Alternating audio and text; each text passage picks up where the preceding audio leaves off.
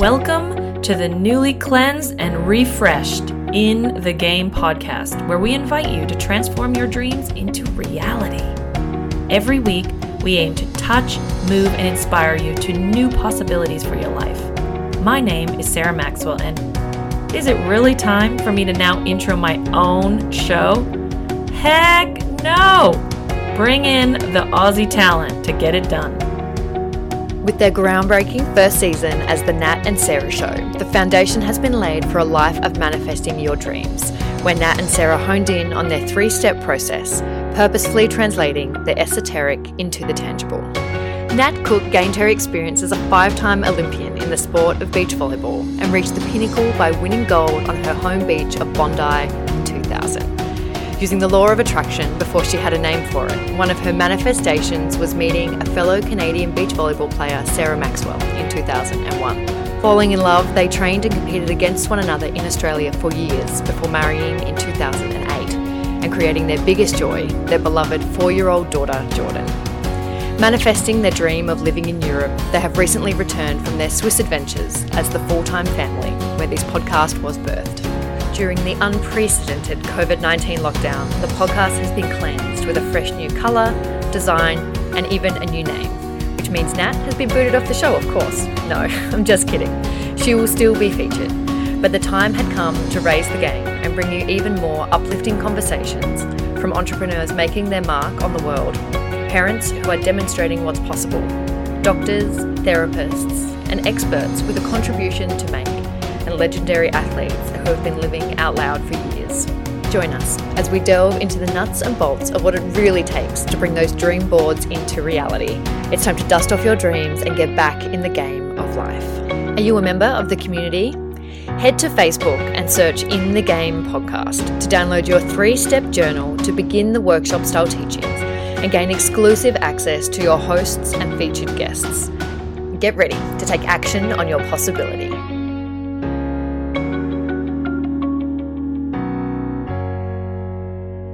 Today, we continue the conversation with a young executive who is poised to take a billion-dollar company into its next iteration. Captaining his prestigious Arizona State University golf team, where he earned his business communications degree, he went on to do an intensive leadership development course at Harvard Business School last year. Eric Coover is currently the Chief Visionary Officer at Isagenix International, where he leads the company's fastest growing demographic, millennials. Earning Marketing Executive of the Year in 2015 by the American Business Awards, Eric is leading the company's aggressive sustainability initiatives with a goal of zero waste packaging by 2028. Married to his dynamo wife, I didn't know what other word to use for her, Peta Kelly, who was featured in Forbes magazine for Best 30 Under 30. She is blissed out as mother to Soul 3 and Pax 5 months. She has wrangled Eric out of the US and then the UK and back to her home beaches of Perth, Australia, for the moment. Thanks, Eric, for speaking to our community of dreamers who listen intently on what it takes to live your dream and make a difference in the process. So thanks for being here. This is awesome. Sarah, thanks so much for having me. Always appreciate the work that you do. And just honored to be on the podcast. Woohoo! So look, Eric, you're making such a huge impact in the world amidst the large casting shadow of incredibly successful parents. So what did you dream about as a little boy, being exposed to so many opportunities, like I can imagine you were growing up with parents like yours? Yeah, well, for me, when I first, ever since I was little, I was always into sports and, I played soccer growing up. I played basketball, baseball. I just kind of played everything. But the one sport that kind of really I started to fall in love with was actually golf. And literally from the age of 8 to 22 years old, for 6 to 8 hours a day, every single day I was out on the golf course. And that was kind of like my dream, was to become a professional golfer. And I kind of held that dream starting when I was 8 years old. And I literally used to, I didn't really have any lessons, but I used to just watch TV, and I used to kind of mimic in the mirror with like an imaginary golf club, the swings of some of the best golfers. And then I'd be out, like we had a net in our backyard that I just hit golf balls into just all day long. And I'd imitate different players, and I'd just like be out there having a blast. And literally like 6 to 8 hours would go by, and I just, my hands would be all calloused up and just blistering and bleeding. And I just always loved golf. And so that was kind of my dream growing up, and a dream that I pursued for a really long time. As you mentioned, I earned a golf scholarship to Arizona State, heading into university, and which is always recognized as one of the top programs, and just an awesome school, especially if you want to be a golfer. So that was kind of always my dream growing up, and I just kind of gave everything I had to it for a long time. So I actually could totally visualize you out there, with that swing over and over and over and over again. What was it in your mind that allowed you, while other kids, pick up, maybe a club for a second and then, they want to do something else? What do you think had you as a kid go back over and over and over again? What is that work ethic or that consistency? Where does that come from? I would say that definitely comes from, watching my parents. I think that they are like, my parents have always been, had tremendous drive. I think in particular my mom. I mean, she is like, the quickest way to have her do something is to get the feedback that she can't do it. and I think that is what like has driven my mom for so long. And so both my parents have an exceptional work ethic. And I think that's, when I was growing up, it's not something you're really conscious of, but just obviously, when we're little, we learn by observing and watching, and, having 2 kids of my own, I know that full well. Like, you see kind of like the great qualities in your kids, and it's like, oh yeah, that's me right there. And then you see like the not good qualities in yourself come out in your kids. You're like, oh my gosh, like that's totally me. So I thought you were going to say, oh, that's totally my wife. Yeah. Just kidding.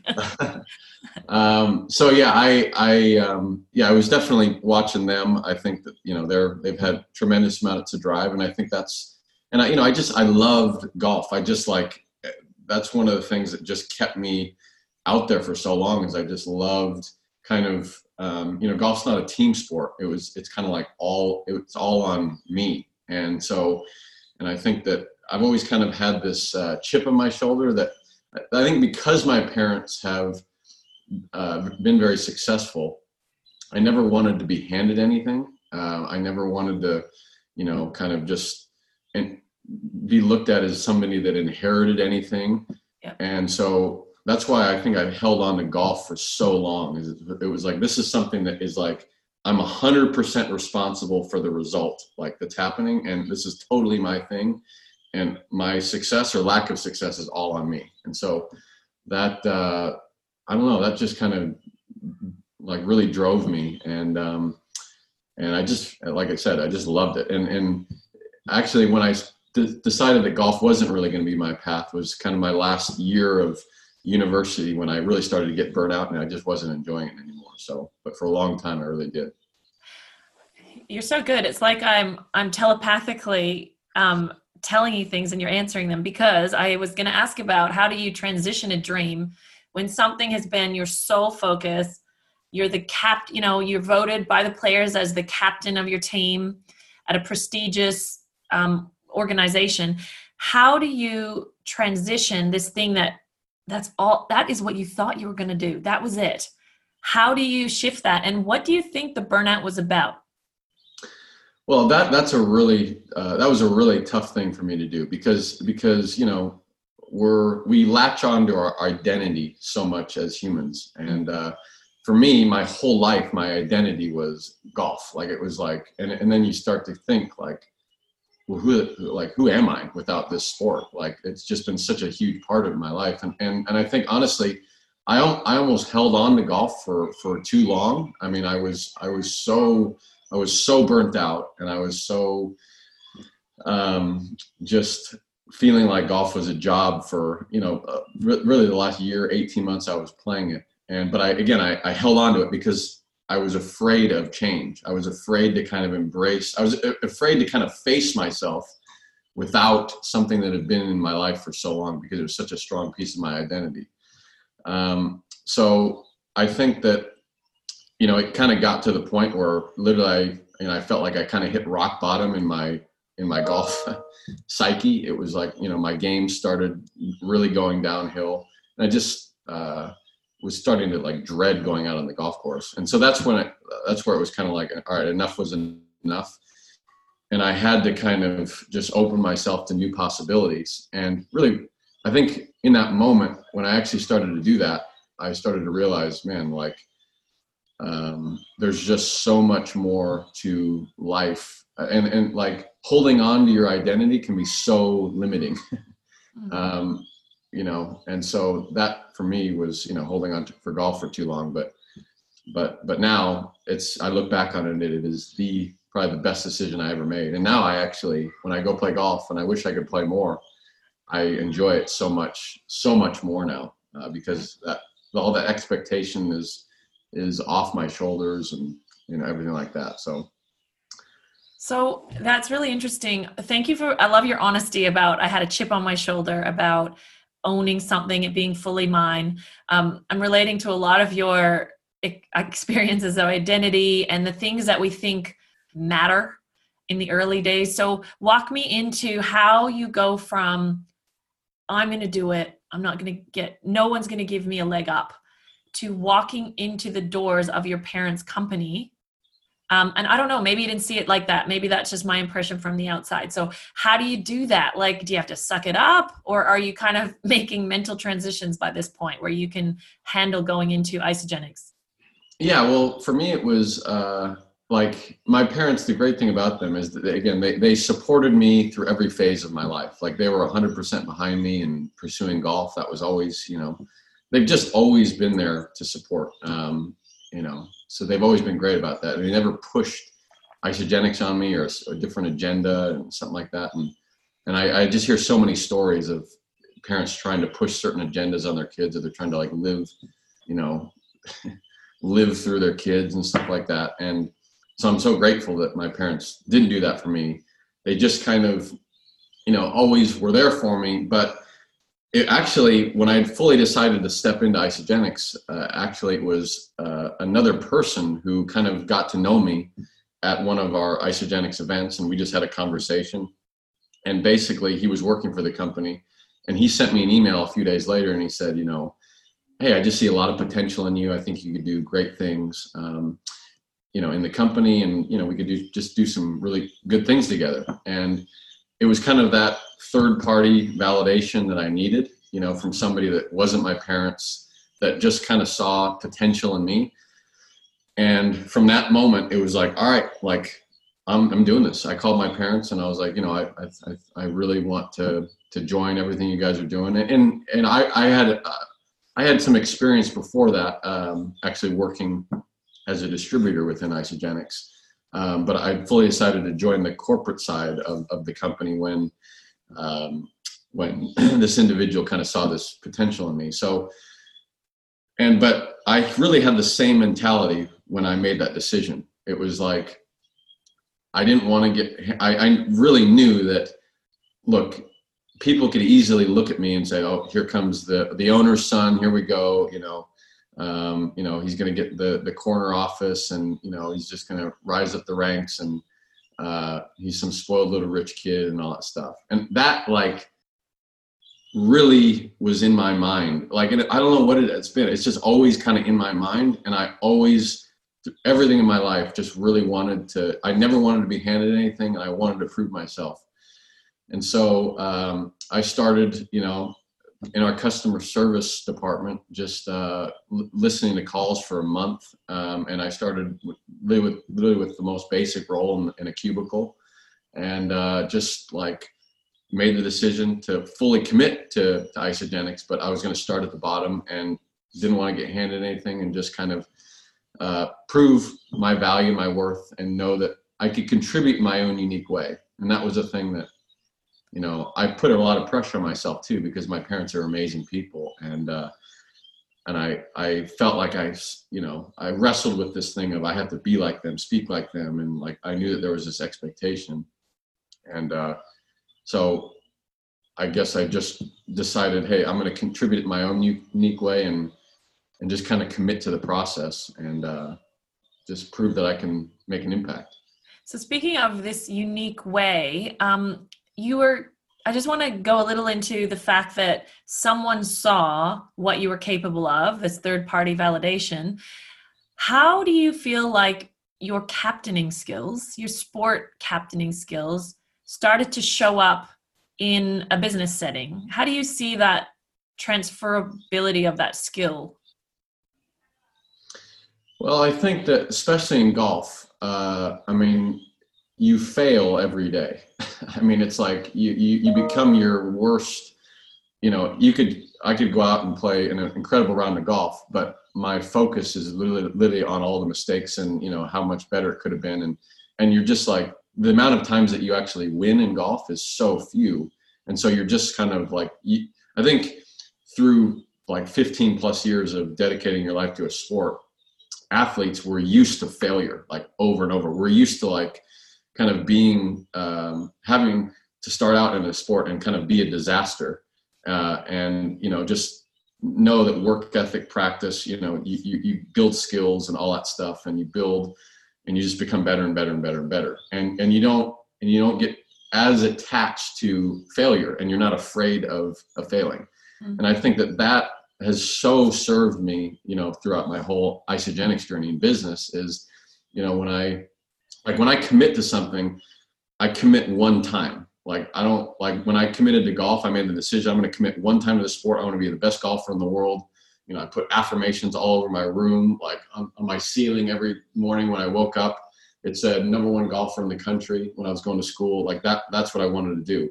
And I was like, I committed one time for 15 years. I didn't have to like say, oh, this is something I'm going to do, this month. And then I was out the next, this is my vision.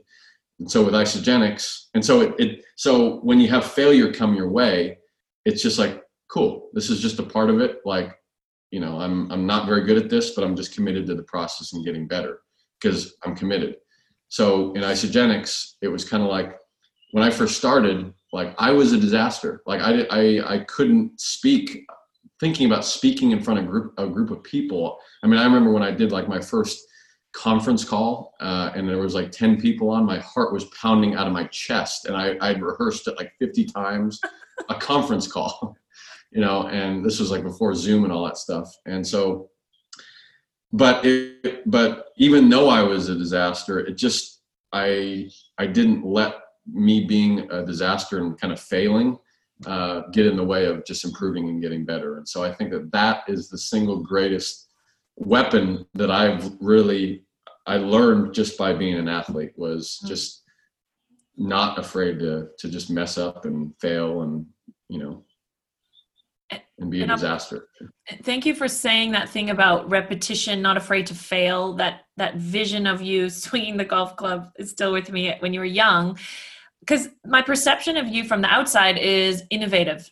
When I think about you with millennials, inside of Isagenix, really being a beacon for attracting millennials, this generation. And I feel like you just seem to, the way it looks from the outside is, oh, he snaps his fingers and it's innovative. How does it feel for you? Do you think you're innovative? Do you think you get lucky? Or is it just because you keep swinging?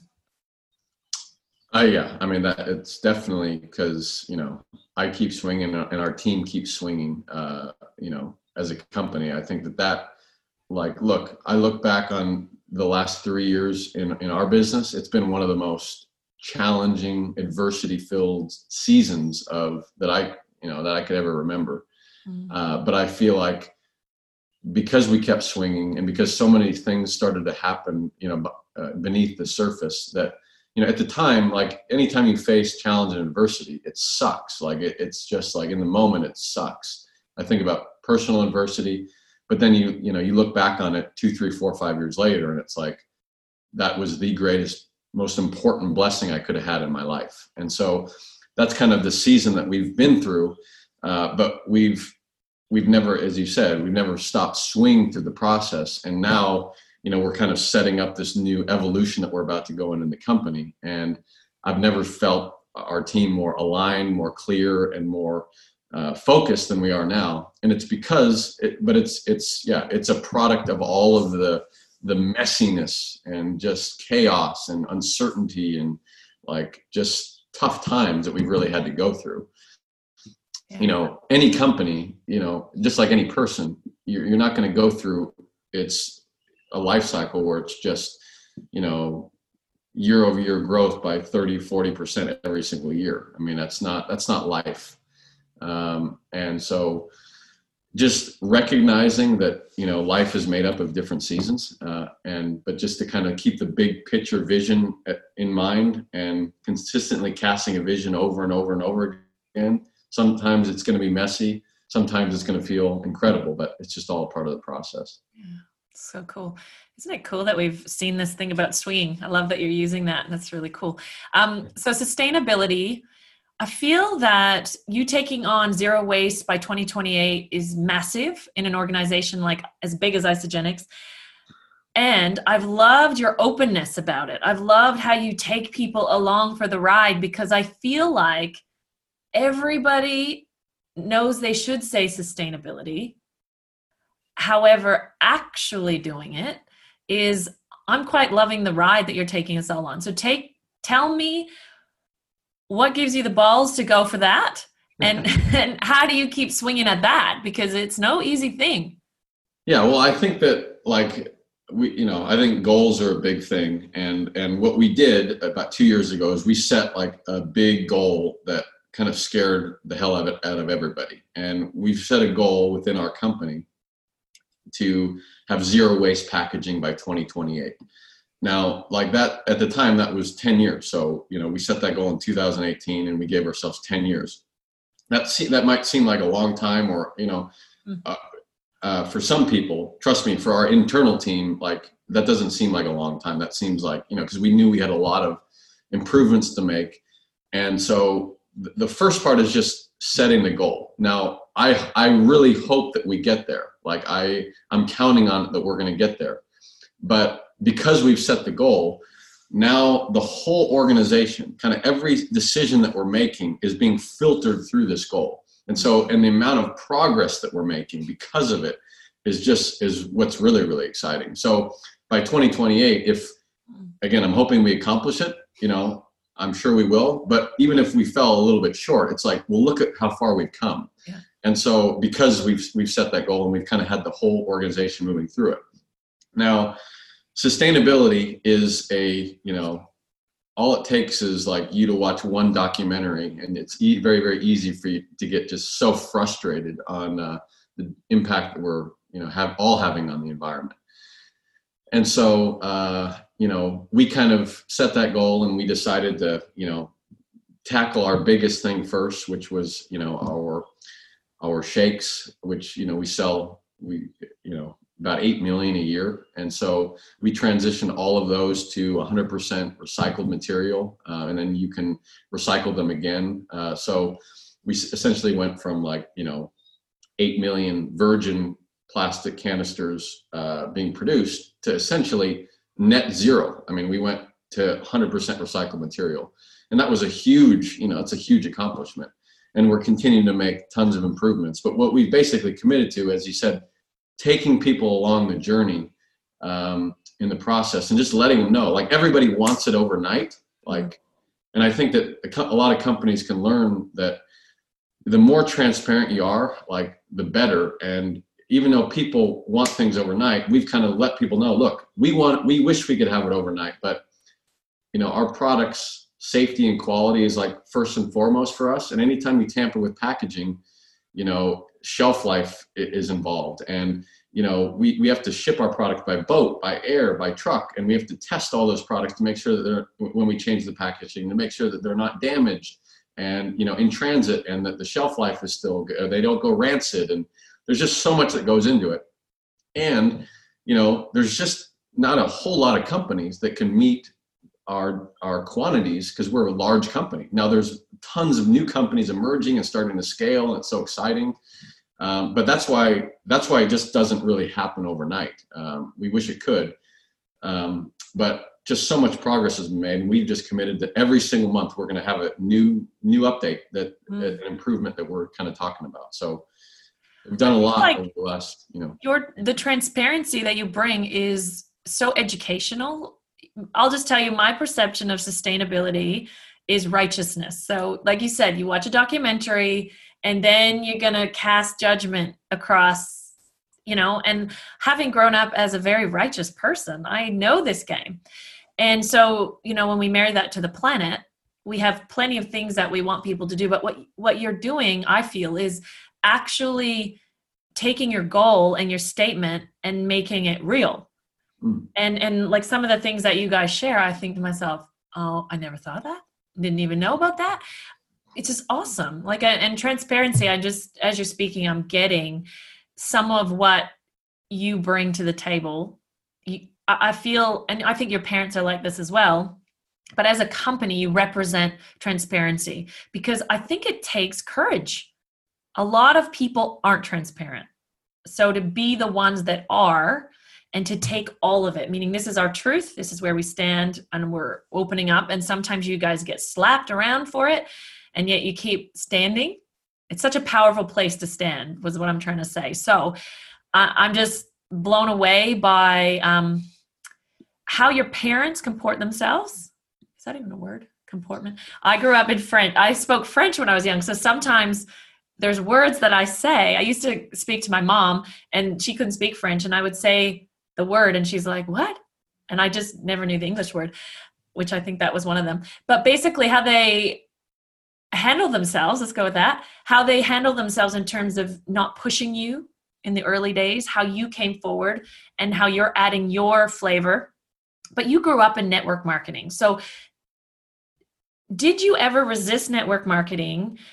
And how do you approach people that have a negative view of something that you've always seemingly had a positive impact? Because this is, I'm so curious about that. What's the feeling in your world around network marketing as a profession? Yeah, well, I definitely resisted. I resisted for a long time. Because I was kind of a product of what I had seen my parents go through in this profession of network marketing. I think at its core, when it's done right, network marketing can be, one of the most beautiful business models in the world when it's done right with integrity. I mean, it's an epic model when it's done right. Unfortunately, there's certain companies and stuff like that don't really have the greatest intentions, and they're not really doing things the right way. And unfortunately, the good companies that are trying to do things the right way, they kind of get lumped in with some of the, ones that don't have good intentions. And that's why this industry can kind of come with a stigma to it. But before, Isagenix started, my parents were involved in several companies. My dad was consulting for other network marketing companies. And we actually we relocated our family 5 times in a 2.5-year span to 5 different states around the US, because my dad would basically go consult for these companies. We'd be there for about 7 months, and he'd realize that, the ownership here just doesn't really get it. They're not about the people. Like, this isn't going to last. And so we'd have to relocate again. And then eventually he retired. My mom was a distributor in some of the other companies, and they had been, either the companies that she was with either went out of business, or one of them got shut down by the FTC, and so it was like they had a lot of baggage. They just had been through a lot in the industry, but they were still such believers in this profession. And so when they started Isagenix, it was kind of their vision to create a company that would be a home for people that they could really count on for generations to come, that was all about the people. And so that didn't have an exit strategy attached to it. And so, but you asked if I was resistant, because I had seen my parents go through all those experiences when they first started Isagenix.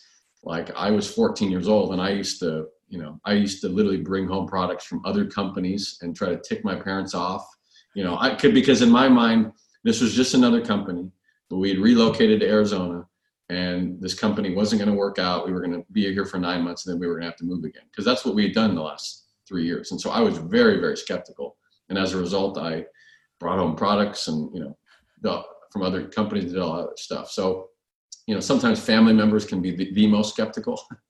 And, it took me 6 years before I really decided to say yes to Isagenix, and my parents own the company. And so I would say that, timing is so crucial for people. And what I would say to people that are kind of skeptical or, resistant, it's like, that's okay. Like, that's natural for people to be skeptical about certain things. There's so much stuff on the planet. People should be skeptical. Like, there's so much, like, there's so many people selling so many of these crazy things out there that, like, that's why there's so much skepticism. And so we don't want people to join Isagenix for hype or because everybody else is doing it. We want people to join if it feels really in alignment for them and based on, like, real science and, like, evidence and time-tested quality.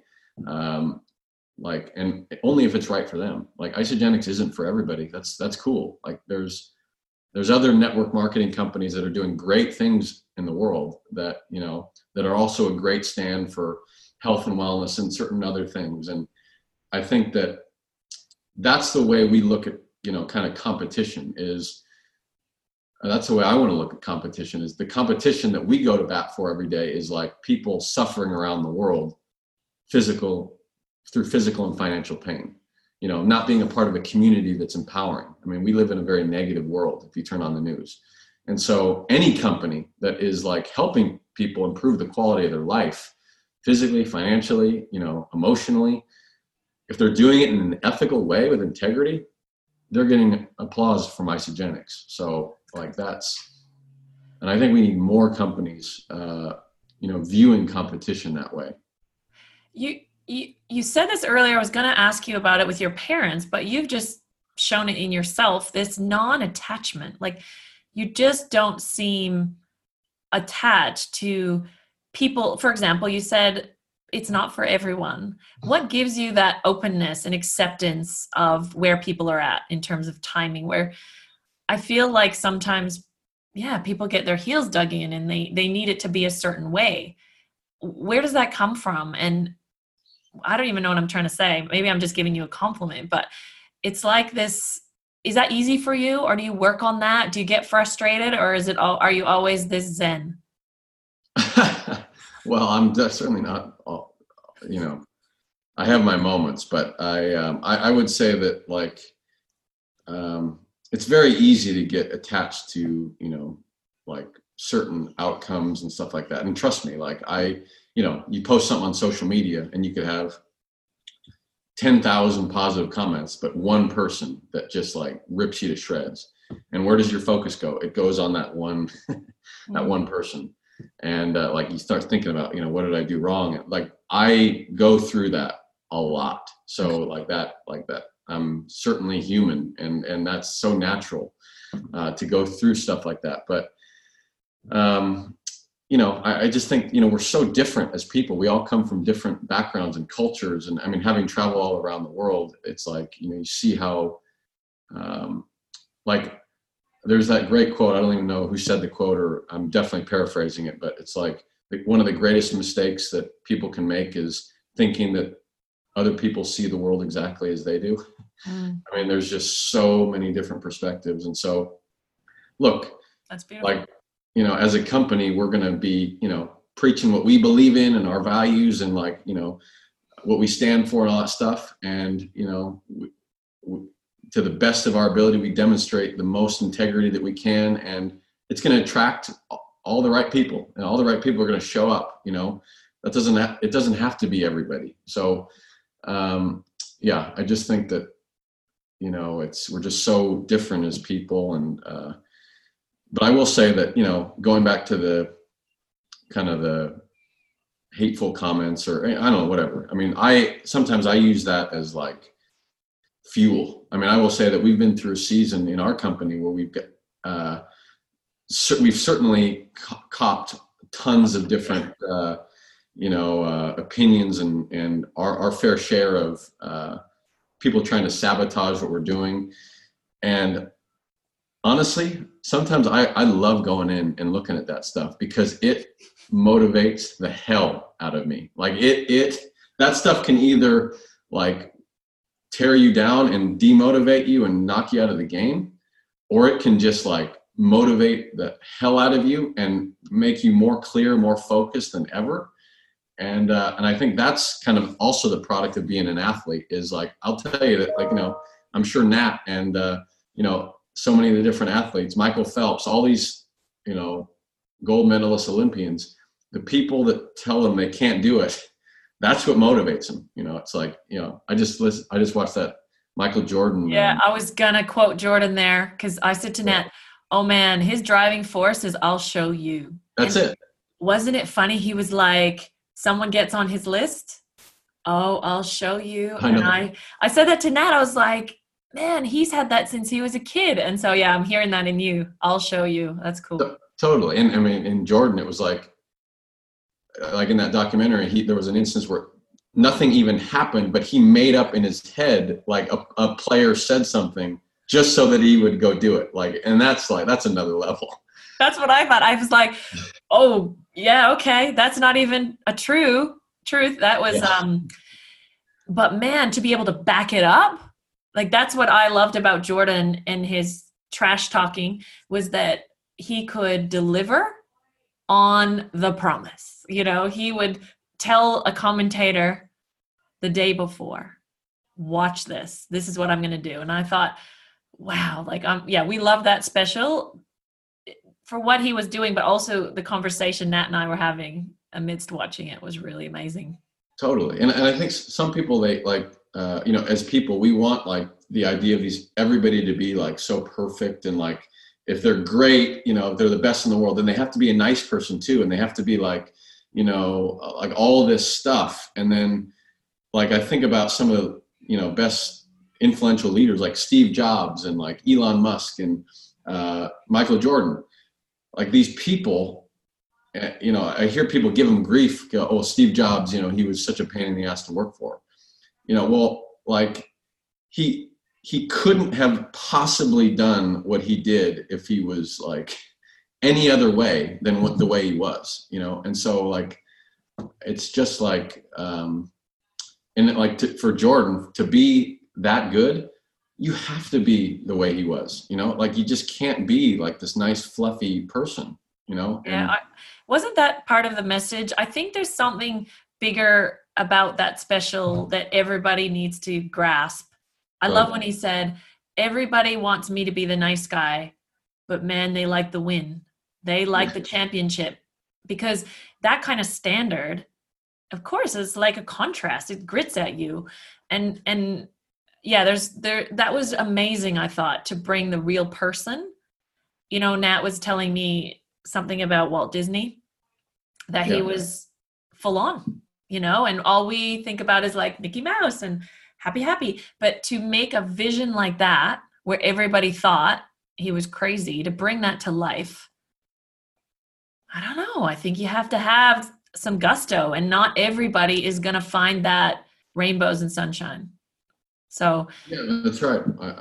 I know. I mean, it's like, that's right. Yeah. And, you know, I brought up Steve Jobs, and like a lot of, you know, these movies and stuff like that, they go into their family lives and how, you know, they were a struggle and stuff. And it's like, well, no kidding. I mean, the guy was like, you know, working 20 hours a day for, you know, it's like, he was so committed to like pushing humanity and creating this new, you know, like we set too big of expectations on people, you know, and instead of honoring what such gifts they are to the world, you know.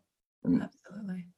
You know. So, Chief Visionary Officer, you are in this position as, you know, in this global international company. What's your vision? This is our tie-up. We're going from Michael Jordan. So let's talk about your championship. What's your vision for the state of health and well-being in the world today? Just a small question to end it.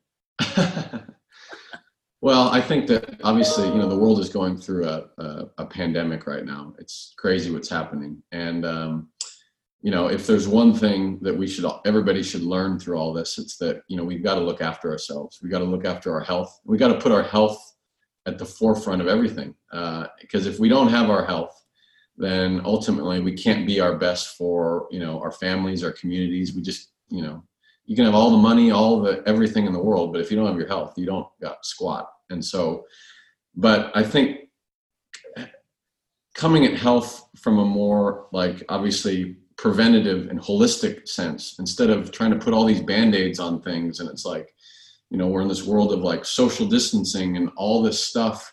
You see all this reactionary stuff being done instead of why aren't we talking about how to make people healthier, in boosting their immune systems and just being healthier people, so that our immunity and everything like that can better battle what there is in the world. I mean, I just don't know what we expect. Are we just going to all be wrapped in saran wrap for the rest of our lives? And I mean, it's our health is first and foremost everything. One of the biggest companies in the world are drug companies. People pushing prescription drugs and Band-Aids on certain things, and instead of looking at what is the actual core issue of why you're unhealthy, and let's go to work to fix that. And I love, I'm not saying people shouldn't be eating foods. I freaking love food. Food is life. It is, and I love a good, incredible meal. But I just think people need a foundation for their health that they can really count on, that they can really stay consistent with. And I think that the best wellness program is one that you can be consistent with. And in order to be consistent, it's got to be affordable. It's got to be convenient. It's got to taste good. So that's kind of what we're trying to do as a company, is just educate people around nourishing themselves and their bodies, and looking after themselves so they can be better people for their families and communities. Wow, you're awesome. Gosh, you've said so many things that Nat and I talk about in our home. I don't know if you've felt this, but what do we tell our kids? I'm so conscientious around this, that there's a situation that we've got, and what messages are we actually giving our kids around? I'm just debating of how open to get around this, but Jordan says to me, so when can we hug again? Not us and our family, but her friends. And also, when can I share my water bottle? And I said, why do you want to share your water bottle? And she's like, because sharing is caring. And I thought, they have this message, sharing is caring, and then, but don't share that, and don't touch that, and don't hug that. Yeah. So these kind of messages, underlying and confusing, because to be honest, they actually don't make sense. So thank you for addressing that. I've always felt like that, over the past 7 years, Nat and I having this kind of nutrition in our body was what gives us freedom, what gives us freedom around food, what gives us freedom in the world. When all my friends cancel the play dates because they're nervous around their kids being sick, I never cancel a play date. Why would I? It's just a whole different view of the world. So thank you for expressing yours. I think you are, it's really beautiful. I feel really blessed that we get to be a part of your journey, and thank you for doing this and speaking to our community. Thank you so much, Sarah, for having me on. I just so love you and Nat and everything you guys represent, and little Jordan, just grateful to be on the journey with you. Mwah.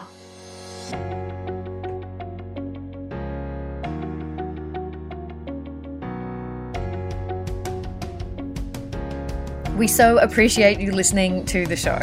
Don't forget to join the community on Facebook by searching In The Game Podcast. There you can download your 3-step journal and participate in our weekly live video chats. Hold on. You've got to rate and review the show. And I know all the podcasts are always asking this, and in the past, I wasn't doing it. And the reason I wasn't doing it is because I actually didn't know how to do it. So, open your podcast player and click on our show from your library, not the Listen Now. That's where I was going wrong in the past. So now that you know how to do it, when you go there, make sure you give us a 5-star review. 5 stars. And then click on write a review link to actually write a review, so that you can tell other people that we're legit and even funny, maybe a bit serious. So if you want to recommend this to someone, you have to put your fingers on the keys and send us a review.